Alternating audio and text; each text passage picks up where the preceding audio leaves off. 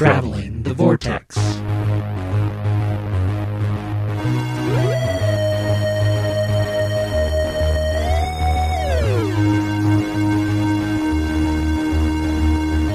We've joined Eileen Younghusband as she protects the Earth in episode number 361. I'm Keith. I'm Sean. I'm Glenn. How are you guys?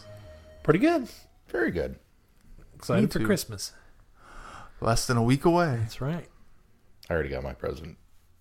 What's your present? I got Star Wars. Amazing. Yes. Amazing. I don't Are know. we going to do this spoiler free? I think just we to probably keep it short, should. we need to. Yeah, we probably should just to keep it short. I liked it. I don't care what the fanboys say. They're wrong. Yes. It's only about half the fanboys, I think, that are crying about it. But They're very vocal. the biggest thing They always are. The biggest thing that drives me crazy is, this is from firsthand people that I know that said this when The Force Awakens came out. They said, "Oh, it's just a rehash of New Hope. It's the same movie over again, and they didn't do anything original and new." Are the same people that are going, "Oh, I hated this because they took such a drastic turn from the feel of Star Wars"? What? Make up your mind! You can't have it both ways. No, But you really can't. Otherwise, you get the prequels. I think tonally, it has the same feel as Empire. Yes. Structurally, no. Well, but what- tonally, it has the same What's feel amazing as is it starts off and you could see the... I started to see the writing on the walls of, oh no, this could potentially be a remake. And then it isn't. I think that's intentional, Very too, quickly, it proves that it's not going to be a remake of Empire. I think there are elements of the Empire template there, but not enough to be the same concern. See, I don't even think there's elements of the template. Like Keith said, the it initial sets start, up to it's the escape from the appear planet from it, yeah. and trying to escape the Empire. Yeah. And Rey Well, off even training. Rey's training, yeah. Yeah, all of those are the two biggest things that are even close to parallel. There's another thing that happens later that you could compare, but it's not quite as high of a comparison as those other two. I will say this, because it's potentially spoilerish, but it's so minor that it's not a big deal. I thought it was odd that the one resistance soldier puts his finger on the planet, that last planet they're on, and he touches it to his mouth and goes, "It's salt." And I thought that all that simply was is to tell people, yeah, it's not another snow planet, because that's what it looks like. And that was Rian Johnson saying, yeah, no, it's not just another snow planet. It's a whole different planet. Yeah. I thought that was clever. I was like, oh, wow. So Because he it was was- weird that was that a he... cameo. It was weird that he did... Who is it? It's the director of Rogue One. It's Gareth Edwards. Oh, I didn't know that was Gareth Edwards. But he does that. He says, and I thought that was odd for somebody to do. And then it hit me. I was like, oh, that was a telegraph to the audience. I It's didn't not realize snow. that until Sean pointed out something else. There's another reason for that. Oh, is there? Yeah, I'll explain off mic. Oh, okay. That is spoiler. That is spoiler. That is Yeah, spoiler. okay. Very spoiler. But no, it's amazing, and I completely like the direction that they took Luke. That's one of the things that a lot of people are complaining about. But I like to have a little bit of fallacy in our heroes. They can't be perfect. They can't be gods. They can't be super beings all the time. They have to make some mistakes. And I think the one they mistake were that he very makes true to the character is true, yeah. and true to the character of what's happened to this person. Yeah. I think there's a lot of stuff in Last Jedi that you could easily see in the original trilogy in Luke, especially later on, especially in Empire and Return of the Jedi. There's a lot of that, I don't want to say darkness, but you could see him kind of towing the line a little bit in the original trilogy. It's where- not even darkness. It's No, somewhat it's- apathy is what it is. Yeah. It's rightful apathy. I mean, you look at him, you don't go, oh, he's just being apathetic about everything. There's a reason why he's being Justified, justifiable apathy. And the writing is so good, man. It's written so well. It's paced well, and there's lots of messages in this film that I hope a lot of people get, because I think that the messages are clear that things aren't always what they seem. You kind of have to break the mold every once in a while in order to tell a really good story. And I think what that'll do is it will lead to an amazing climax to this trilogy. I hope so. I hope so too. I don't know if I agree with the pacing. I think there's a big chunk of the second act. There's a little bit of, it starts off super strong in Act 1. I think it bogs down a little bit in Act 2, and then it ramps back up again in Act 3. But a large chunk of Act 2, both pacing and plot-wise, I feel like we're... Oh, see, I disagree. I think there's a lot of dialogue. I think that's what's missing is there's not a lot of action in there. No, I think there's a lot of dialogue, the but it's action very that is important dialogue. In Act 2, I wasn't a big fan of because it essentially becomes unimportant. It was needed. It was needed for something to be going on for the other characters while Rey is training, and I understood that's why that whole section is in there. But essentially, on the plot aspect of it too, it doesn't go anywhere. Well, but I think that's the big message of the. Another one of the big messages of the film. Part of the that's just it. Everything's not as it seems. Everything is not as it seems, and I think that was a very important piece. And I loved the adventure they're going on. I had fun with that adventure. It was fun. It doesn't turn out the way you want it to turn out, but there's a lot of this film that, and I think maybe that's why the fans are so upset, is because would I have done this one differently? Yeah, there's a couple. I mean, I loved everything they did. I don't know if I'd have made that choice, but I still enjoyed it. And I think a lot of fans are caught up in the, well, this isn't what I expected. Yeah, that's the problem. And they're so stuck on that dogma of, well, that's not what's supposed to happen. It's like, no, you got to throw that book out. Use a whole new book now. And all bets are off with this. But there are a couple of little things that it's like, well, I don't know if I'd have made that choice. I still enjoy it, but that was kind of different. There's this terrific article out there, and if I can find it, maybe I'll link it in the show, but it breaks down the issues that especially now with everything, not just with Star Wars, but everything, how society has become. It's one of the things is I'll just hit on this when there's several elements to the points to the article, but one of them is we set ourselves up for expectations. The internet has allowed us to run wild with our fan theories and our theorizing. And what happens when you do that, especially when you engage in it and you read all these theories, what you do is you come across something that you like. And suddenly you've supplanted that idea with this is how that has to turn out. Or you come up with your own theory and you say this is how it has to come out. And fandom has started to take ownership over the products that are out there to entertain us. And unfortunately, then you're suddenly let down when it doesn't go the way that you think it should go. Yeah. And I think that's a big detriment right now. Problem. And and I've been saying that part of it for years. It just kind of reinforces what I've been saying. But that's why I stay away from fan theories. That's why I stay away from internet speculation. That's why I stay away from those kind of things, because I don't want my expectations tainted. I want to go into it fresh. And hey, these guys are making the films. Let them tell the story. Let them convince me that their story's good. And I did that with The Last Jedi. I went into it pretty cold without all the theorizing. I mean, there was a lot of speculation and theorizing right after Force Awakens. You can't help that. I mean, I was on board. I didn't subscribe to a lot of the theories. And even after this one, I walked out going, I wonder if they'll go this direction with it. But when you get so ingrained and engrossed in that kind of thing on the internet, especially on the internet, you run into the problem of being let down because one of the ideas that you were either somebody set up for you or you set up in your own head didn't come to fruition, and suddenly the movie stinks. If you hadn't gone there, you might have enjoyed this film. Yeah, it's true. I 100% agree with you. But just top to bottom, it's so well written and performed and acted and directed and just stellar. Good stuff. I also want to add that I think it was a great step in the right direction for the franchise to make things fresh and different. Agreed. Especially after the complaints of Force Awakens. Even though I enjoy it, I can recognize how much there are heavy aspects to it that were drawn from other movies in the series. But this really breaks the mold and sets the path for the future of Star Wars, especially if they are going to go past 9 in a new direction, and it makes me even more excited for the future of the franchise. J.J. Abrams wanted Star Wars fans to come back and feel comfortable. He wanted a security blanket for fans. Rian Johnson decided, okay, but now it's time to throw away the rule book. Now that's what he's done. It's time to grow up as fans. Exactly. Is what he's trying to get us to do. I'll tell you, this I carried a lot of insecurity into this film as a fan, because I really, as much as I loved Force Awakens, I was one of those people that I feel like it really borrowed heavily from the New Hope template. And on a rewatch, I love it. I still love the film, except for Starkiller Base. That's kind of the one thing out of that one that I'm like, we didn't need to revisit that idea again. But going into this and then having all these standalone films that sound like they're really pushing this, let's do a young Han Solo, let's do a young Yoda, let's do a young this, and I'm just like, I'm not tired of the prequels. Even Rogue One, in a way, played it safe because, well, it's the first standalone. It's a very familiar story. I mean, we're back to the Death Star again.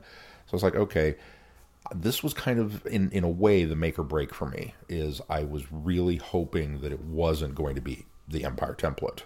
Because they very easily could have fallen into that trap of, well, we're going to send Rey off to be trained as a Jedi, and Luke's going to become the new Yoda figure, and this and that and everything. And the film moves in such a different way and sets up the galaxy, all the players. And one of the things that I've really loved is all these new characters. I love Poe. I love Rey. I love Finn. I love Kylo. And all of these characters that they are introducing in this film, and in many ways supplanting kind of the old guard. I'm so excited for where this is going to go. So I'm not that I was ever off board, but I'm so on board with where they're going with it. Yeah, agreed. Cool. Well, do we have any news, Keith? There's a little bit of news. So there's a new mobile game and VR game available called Doctor Who Time Vortex VR. So essentially, it's an endless runner where you're the TARDIS going through the vortex trying to avoid obstacles. But it's available on Android, iOS, and VR. Isn't it a report, though? I'm not sure. Because I think they had this game very similar to this, a year or two back, and now they've ported it for virtual reality. Yeah, I think, yes. Yes, it is a reboot of the successful 360 mobile game. Right. So if you have VR capability, you can play this in virtual reality. So, an endless runner. Yes. I can't win. That's what you're telling me, right? It's like pinball. You're just trying to get the highest score. Yeah. Okay.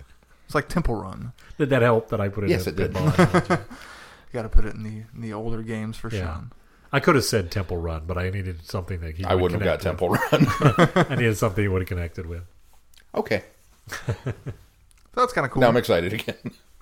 Slap on your We grew up with VR those games. headset. Atari 2600, all of those games on there. Well, There but was at the time, we didn't know that you couldn't win. Every game I went into, I thought maybe this will be the time. There were a handful of them. There was Adventure and Pitfall 2 and those kind of things. Something Quest, I don't remember what it was called. But anyway, there were ones that did have an ending, but very few. I mean, Asteroids, you try. My biggest goal in Asteroids was to roll the score, roll it back over to 0, get 999,000 and roll it back over to 0, which I did one time on easy, but I did it. Did you ever make it to the end of Pac-Man? That's exactly. Yep. What do you mean exact? No, there is an end to Pac-Man. Nope. Yeah, there is. I just haven't found it yet. Yeah, the game blips. I haven't found it. I yet. actually have seen it. The game blips out, restarts, and you go to level number 1. It's true. That's what it does. What else, Keith? Our other bit of news is the folks over at Candy Jar released a free Lethbridge Stewart short story for Christmas. It can be downloaded, called The Case of the Missing Fairy, written by Stephen Walton. And we will have that next week. Yeah. And they have a big sale going on. We'll have a right review now, of it too. next We'll week. have a We review. won't have the news We next won't. week because we've already announced the news Yes. now. Yes. We will have a review of said news item. And we have copies of it now, so I've read we mine. don't even have that next week. We have that now, so yes, we'll have a review next week. That's it for news. How about feedback? Our bit of feedback this week comes from Chrissy. Chrissy wrote a book. Chrissy wrote a review, and we're appreciative. We do. Quick comic review. Dear Vortex Boys, I don't know if any of you guys read Doctor Who magazine on a regular basis. I recently found out that one of the branches in the library system carries a subscription, so I've taken the chance to check out some of the more recent issues, and I wanted to share a quick mini review of the comic from December 2017 issue, which is number 518. It's a Doctor and Bill story called Matildus. Yes. And this review will not be spoiler-free if that matters to you. So, sounding the spoiler alarm now. The 12th Doctor and Bill land on a planet with a giant and ancient library. No, not that one. Completely different one. The library is kept by an old alien woman named Matildus and her granddaughter who acts as an assistant of sorts. Matildus is stern and kind of prickly, but she helps the Doctor with some questions he has. Though her prickly nature does cause Bill to leave the library to go out into the city.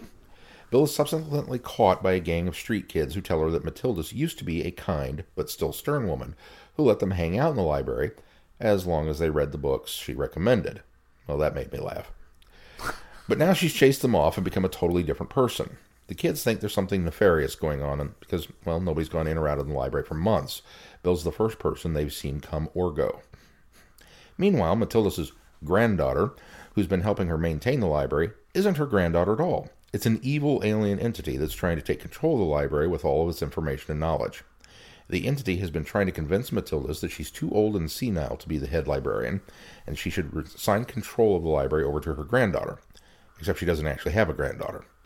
The entity has employed some alien jiggery-pokery to mess with Matildus' mind. The Doctor and Bill reveal the entity's evil plan, and the entity flees. However, Matildus realizes that she's been too absorbed by her work that she doesn't have anyone close to her. No family, friends, or even colleagues. She's pushed everyone away, even before the alien entity was messing with her mind. But then the kids come rushing in and insist that she has them. It's happy endings all around. These street kids have someone who cares about them. Matildus has an adopted family to share her life with. I love this story, not just because it takes place in a library, and that's hits all my warm fuzzies in the right places, but that it's something that everyone can relate to. Wanting a family, wanting to share your life with somebody, not wanting to be alone forever. And it's the Scrooge trope. A mean-spirited, closed-off person learns to love and let people into their life. Maybe it's the Christmas season, although this wasn't a Christmas-themed story, but that made me feel good. It's something I've been missing from a lot of fandoms lately. Everyone seems to have some big, epic message they want to push, and we forget about the small, charming, heartfelt moments that are no less powerful. This reminded me of Doctor Who stories like Vincent and the Doctor and Closing Time. Stories that aren't necessarily about an alien threat, but more about individual people and the things they're dealing with in their lives. Also, the artwork was lovely. I especially liked the design for Matildus as this traditional buttoned-up librarian lady with the glasses and the tight bun in her hair, except she's green and has antennae sticking up out of it. A+ on that design choice. Like I said, this was a one-off comic in Doctor Who Magazine issue 518 if you want to look into it. I would encourage people to read those comics. There are some gems that should get more attention. If I don't talk to you before, I hope everyone has a Merry Christmas, have a fun holiday, and take care. Chrissy. Thank you, Chrissy. Thank you, Chrissy. Thank you, Chrissy. And I think it's very appropriate that the librarian did a review on a Doctor Who Yeah. story about a librarian. I like that. It's only right.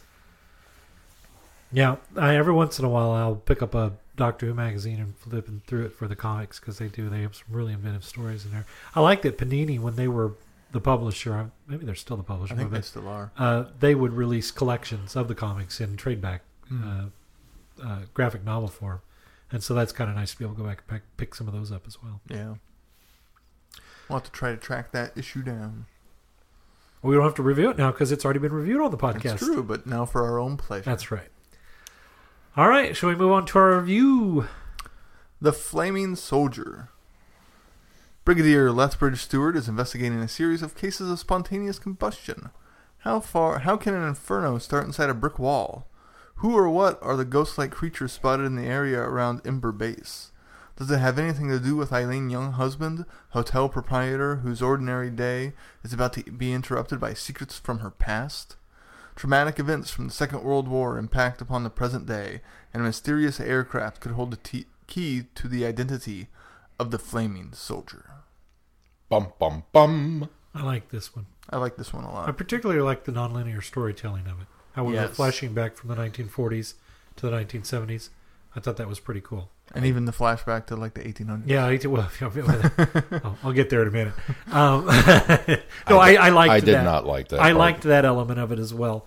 But there's something about that I thought that didn't quite set well with me. But anyway, yeah, I thoroughly am in love with what's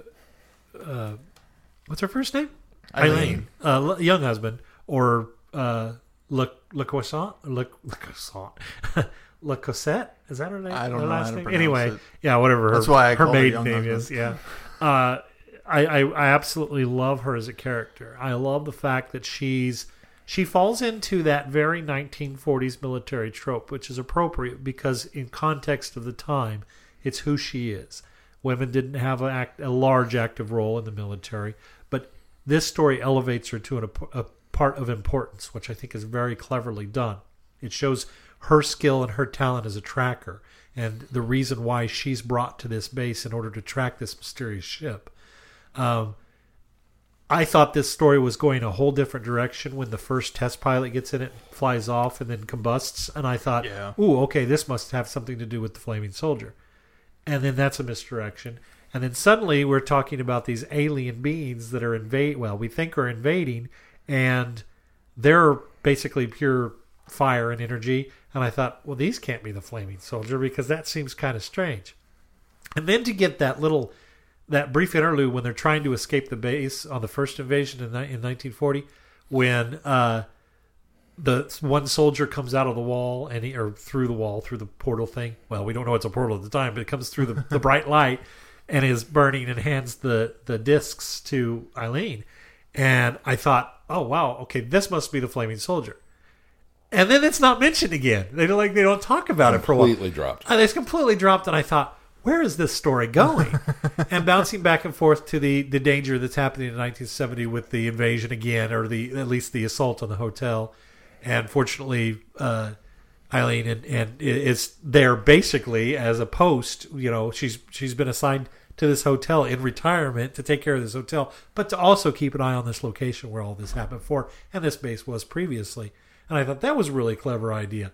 And then the reveal of the fact that the major is actually the captain. Soldier? Well, not yet, because is the captain that she was there at the base with, and was this guy that they both escaped together, and they had kind of developed a friendship.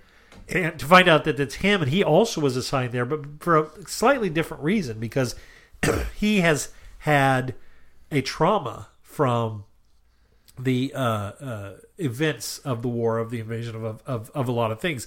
And so he has kind of what we call now today, I think, PTSD. But he's almost kind of there as not a watchdog not a post for the hotel or another invasion, but really almost it kind of implies for someone to keep an eye on him and make him feel relevant. Yeah. Which I thought was really kind of clever too. Only for them to come full circle finally when he's the one that grabs the discs that they need to put back together in order to the beings need to complete their whatever they're building. I guess they're going home portal that's going to destroy the world and pretty much our part of the galaxy, and grabs the the final two tokens that would have done it, goes through the portal, and we find out that he's the one that came through. And I was like, that's amazing. What a great little thing to tell us that story early, or that event early on, drop it completely only to reveal it later. I thought that was very clever. It was some good I thought it was written really well, but maybe I was just more perceptive, and as soon as they revealed that the captain was the major, I knew instantly that he was the Flaming Soldier before they even got down to the cave. Did you see it? See, I didn't see it coming. There was a line, because they made a mention about the medals, which we didn't know they weren't the actual medals. But there was a line when they revealed that the captain is the major, that he's wearing his medals.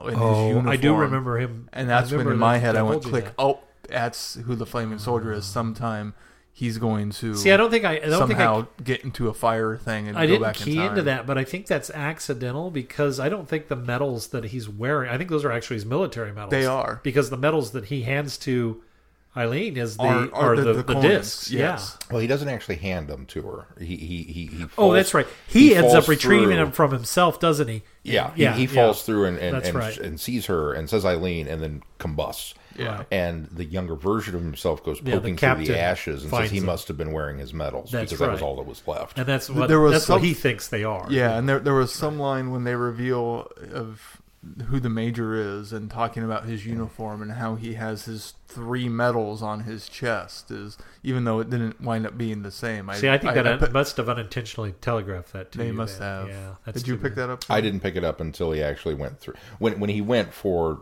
when they said his hand, and then they revealed it was the Major that went for them. That's when I went, oh. I think so that's about the just time that I kind before of realized actually went who he through the was. portal, Yeah. I figured it out. Which, quite honestly, is probably I can't say it's the only redeeming factor. I didn't like the bouncing back and forth. I spent most of the story. It's a great story. I didn't like the back and forth nature of this section's in 1942, this section's in 1970, because I felt like I was spinning my wheels, that every time I would start to get something going in one time zone, I would flip back to the past and then have to kind of reset my brain and go, okay, here we go again. And the nature of the book, because of that reveal, that it's well, not really a bootstrap paradox, but it is, that he's the one that comes through. I think you needed an element of it, but maybe not broken up to the extent that it was.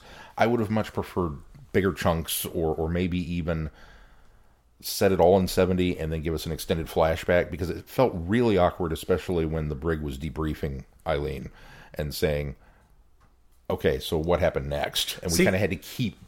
That's what I liked. And then she would get interrupted. That's what I liked especially about that, because it was almost like a story within a story. The narrative was happening while we're recounting things from the past that's connecting to what's happening now. And so to me, I liked that.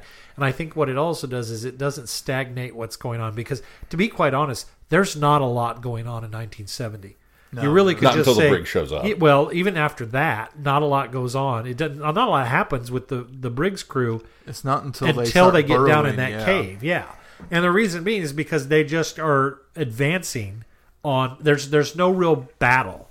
I mean, the brig's crew, the soldiers are firing on them, trying to stop them, but it's really just an advancement. There's no battle or no action, because once they get to that one spot and burrow down into the ground, then nothing has happened. There, nobody was really. It was almost accidental casualties, to be truthful, because they weren't there to kill anybody necessarily. They were there to find these pieces for this portal to put it back together. And unfortunately, there were incidental casualties as they went along, because they were setting things on fire and burning things down and burning people as they walked through them. But they just had a soul-minded purpose to go to. And so in all, there's really nothing going on other than the story building. And so I kind of liked stepping away back to where there was actually some semblance of action, which was what was going in the 1940s in that first quote-unquote invasion. So to me, I like that, because it broke away from the monotony of the story not really going anywhere. And so I felt bouncing back like that was a good narrative for me. Well, and I liked them bouncing back and forth also, because it felt like once we reached certain points that we would bounce one direction or the other, and it would give us revelations about what either happened in the past that's relevant to what's happening now. Agreed. Or retroactively the opposite of what's happening and that happened in the past is now kind of having an impact. Once of the what's stories happening. kind of caught up with each other, I'll agree with that. And realistically, with again the nature of this, I don't know that you could really tell I wonder it if another way. One of the things that happened that didn't bother me, but I wonder if maybe would have fixed it if it had been chapter by chapter, had been instead of mid chapter, because sometimes they bounced back and forth mid chapter, which again didn't bother me at all. But I wonder for you, had they broke that up by chapter, if that would have helped. The other piece, and I suspect, if I think I know where you were going with this earlier. What bothered me, the flashback to the pirate cave. Way too late in the game. Well, and almost unnecessary. It's a cool bit of information, but it could have very easily been dropped by one of these other characters in the existing story, because flashing back to the pirate cave and getting that interlude, Smuggler's Cave. I mean, Young Husband is the lead. Both of these narrative threads are hers. Yeah. Now all of a sudden I'm outside of the story dealing with characters that have not been introduced or not relevant to anything that's going on. And all it really does is establish this cave and where they are. Exactly. It's just a piece of local color. And the coins, and that's it. Where this would have served better for me is if this had been the prelude. had this been a setup prelude Okay, then maybe yeah. that we Yes. could have gone to later, but dropping in where it does, that doesn't work quite for me. The other thing that I thought that sort of took me out of it, and they kind of explain why they do it this way, but there's this advancement on this hotel so they can go down in one specific spot, but the specific spot isn't under the hotel. It's So like they could have done it outside the yeah, hotel. it's There's another no- 2,000 yards there's from where no they're reason at. for them to actually enter the hotel It never other really than was drama. clear as to why, they had to go through the hotel. And so that I had a bit of an issue with. When I You say couldn't have picked a spot closer that wasn't Yeah. in the pool. Because obviously Eileen and the Major get there without having to go through the tunnel because they go through the caves. Right. Right. So why they just didn't go through the caves to get to the Well, I get the smuggling- impression that the aliens didn't know that there was another. Now, there's one route that's clearly still blocked off. Yes. They make that point, but there are other routes into there. And although I got the impression still they could have gone through a cave to get through there anyway. 'cause No, I don't think there was anything still open because they joined up with. that's what I'm saying. I think though. it was a branch I- that they joined up but with the hole that to- they drilled. That's what I was about to say. Yeah. But to his point, they could have gone into the caves and then drilled in. Yeah. They would have had to gone down. They could have just Right. gone across the Exactly. entire So time. now that being said, the reason I wish this had been a prelude is because I do think when you say it's unnecessary, I think there's a little bit of necessity to it because that's how all the discs got gathered to one place.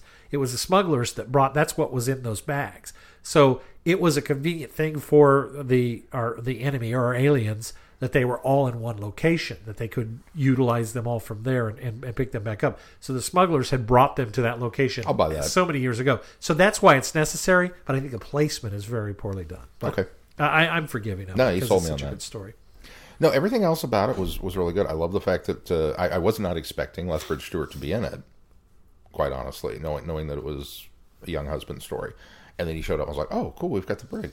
And then Evans shows up. I was like, "Oh, Evans!" And Very Nice little cameo. Very I don't briefly, care, yeah. it was a but yeah. cameo. And then Travers shows up. I Like, did not expect Travers at all. That was another thing that I thought was probably unnecessary was Travers, other than his reason for being there was to deliver the idea that there is more to things than what the Army or the Air Force at the time knew. And so he was there to kind of be the quote-unquote expert. But he didn't have to be there for this all to have happened. You know what's funny is, in a weird way, when he introduces himself and he says, "Well, I'm this expert on robotics," I had to stop and go, actually, this is probably the only thing you're an expert of. Like, suddenly Travers' entire life history laid out before me, and I went, he's not an anthropologist, he's not a sociologist, he's not an island hunter, he's a robot guy. He's got the control spheres, and that's his bread and butter. Especially at this point in his life, Yeah. because he spent 20 years or so examining the Yeti that he brought back. Well, then I From began to Tibet, call it. yeah. I suddenly began to call into question all the other Lethbridge Stewart books. It's like, why has Travers been dinking around with all this other stuff? He's the robot guy. Well, I think you're being facetious because I am I in a like way. the fact that they've really kind of broadened Travers as a character. He's That well-rounded. he is very Travers is a very well rounded. Jack of all he's trades. a jack of all trades, master of none. That's Yes, exactly what he is. So I'm being facetious, but it really did. But I you're had right. this- It does I kind had of this sink moment in. of I was clarity like, and oh went, yeah, he would. huh. know that. What else? I liked all the new characters from the 1940s. All of the introductions to them and their progress throughout the story I really enjoyed. The waitress and the tiger. Oh, You'll what be was needing me next week. What Let's was- try and survive the night before we make what that was the determination. necessity of her contradicting young husband by saying, well, my aunt told me about this, but it was during the day that the invasion happened? I thought there was going to be some sort of maybe time blip variance or something like that that was important for her, because as she's yeah. relaying the information, young husband says it happened at night. She contradicts her by saying, no, my aunt said it happened during the day. And I thought, is there an element there? Is there a reason why they had to do that? Is that something that was supplanted in there because maybe the author got the time wrong for when the invasion happened? The bombing, the blitzkrieg That happened? could be. I And got the wondered if impression that maybe it that was was acknowledging that, we've kind of fudged the facts here. or if that was a setup for something else that was going to happen that didn't pay off. I wondered about that too, because it seemed like a weird throw in to not have a payoff for it. And the only thing I could come up with is, well, maybe that's one of those we had to fudge certain events in order to make an entertaining story. See, I hadn't thought that idea. I had thought, But it would have been so easy to just go back and change everything to day instead of night. Yeah. That's why I thought suppose it was that's weird. true too. I took it as, oh, this is just another demonstration of this waitress being a nosy Nelly, Well, that could be too. butting in where she didn't really need to No, be. that could be too. Yeah. Maybe I was just trying to read too much in it. Maybe it is simply just Maybe because she got that character level. factoid wrong when she opens up her mouth later and talks about, oh, they're actually, Yeah, going over here that we're not supposed to count that as any yeah, that grain could of be salt, too. but Lethbridge Stewart believes her. It could be too. Yeah. Again, nothing that set me off the book. No, no. Or the story as a whole. It just there were these little moments that I went, oh, okay. Well, and they even acknowledge in the postscript that there are some leftover questions that simply don't get answered. And I like that about it too. I do too. The fact that we don't know a lot of these things about what happened or why. And I like the fact that, yeah, these aliens just wanted to go home. They just didn't happen to care that it was going to destroy the Earth. But that wasn't their initial purpose. It wasn't their it wasn't their purpose. It was just Initially, a side though, effect. do we God know love why Lethbridge they were Stewart. here? That was another thing that was kind of left unanswered as to that's- why they were here. in They the were first they were the place. search party for the first one. I thought was kind of. Yeah, I think I got that. Oh yeah, too. I think Yeah. you're right. Yeah, I do think you're right. And God love Lethbridge Stewart, because I would have been like, well, I'll tell you what, guys, let's go upstairs and you can set up your portal on the surface without destroying everything and go home. And then the planet would have blown up, and I've been like, wow, I was dumb. Yeah, because I got the impression that thing was going to blow the Yes. world up if Yeah. they had set it up. Yeah. Yeah, not until they said it did I go, oh. I was just trying to save the immediate, let's not blow up the hotel and the people that are here. Let's take this outside. Oops. I'd have been very accommodating to these. Well, Well, you just want to go home? Fine, get off my planet. Lethbridge Stewart was kind of the same way until they revealed that it was going to destroy the entire planet. And then he's like, well, okay, now we got to stop you. I totally thought he would have been okay with just letting them leave. Yeah. Oh, I think he would have too. Yeah. Yep, no, his military mind hung in there just a little bit longer than mine. Anything else about this story that we want to talk about? It's a short one. It's a novella, and I like that. It was a good speed. It was a good pace. Not that I don't enjoy the long form novels, but every once in a while, a novella in there is really nice. So, Very well done. yep. They continue to impress. I would like to see some more adventures of Eileen Young Husband. Yeah. All right. Well, Sean, what do we got come up on the schedule? Coming up on the schedule, of course, this is the week of Christmas. So our Friday Night Who for this week, we're going to recap the adventures last season with World Enough in Time and the Dr. Falls. Yes. For our Friday Night Who, which I hope you all got your Season 12 box sets. Season 10 box sets. If you got your season 12 box sets, I want to let me ride in your borrow 'em. TARDIS. Yes, please. No, I want to ride in their TARDIS. And then we will, of course, be reviewing the Christmas special, Twice Upon a Time, which will probably come out a little late because, well, Christmas is on Monday. We didn't feel like getting together and talking your off for an hour or so and not talking Christmas, but we couldn't do it when we normally would do it. So it'll be sometime a little after that. And I probably ought to put a schedule together. You don't have anything post that, do you? I think we've got one more for the following week. Havoc Files is the following Yeah, week. we do. Ah, have the final Files. Havoc file. The final until Come to think of it, I now. haven't gotten mine yet, and I don't know if they've gone out yet though. Maybe I'll have to check because it seemed like they were getting ready to post them, and then I haven't gotten it yet. Come to think of it, I haven't either. Oh, you ordered a copy, hard copy of it. Yeah. Okay. Huh. We'll have to find out. Maybe I meant to and I didn't do it. That would explain why I didn't get one. I'll have That to would check explain into it. I'll call the publisher about that. But I should probably put together a schedule for next year. All right. Well, Keith, where can people contact us if they want to write? Oh, you can just go to our website, travelingthevortex.com, and fill out the Send Us Feedback tab, or just send us an email at feedback@travelingthevortex.com. And, of course, you can also reach out to us on any form of social media. And if you're at our website looking for our feedback link, also consider being a patron of the podcast. There's a link to Patreon on there where you can donate and help this podcast keep going and growing. And thank you to everyone who currently does that. Yes. Anything else we need to touch on this week before we close this one? If that's going to do it for this week, until next week, I'm Glenn. I'm Sean. And I'm Keith. Cheers. Good night, everybody. Be seeing you. Thanks for listening. You have been listening to Traveling the Vortex. Doctor Who and all of its associated programs are owned and trademarked by the BBC. No infringement is intended or implied.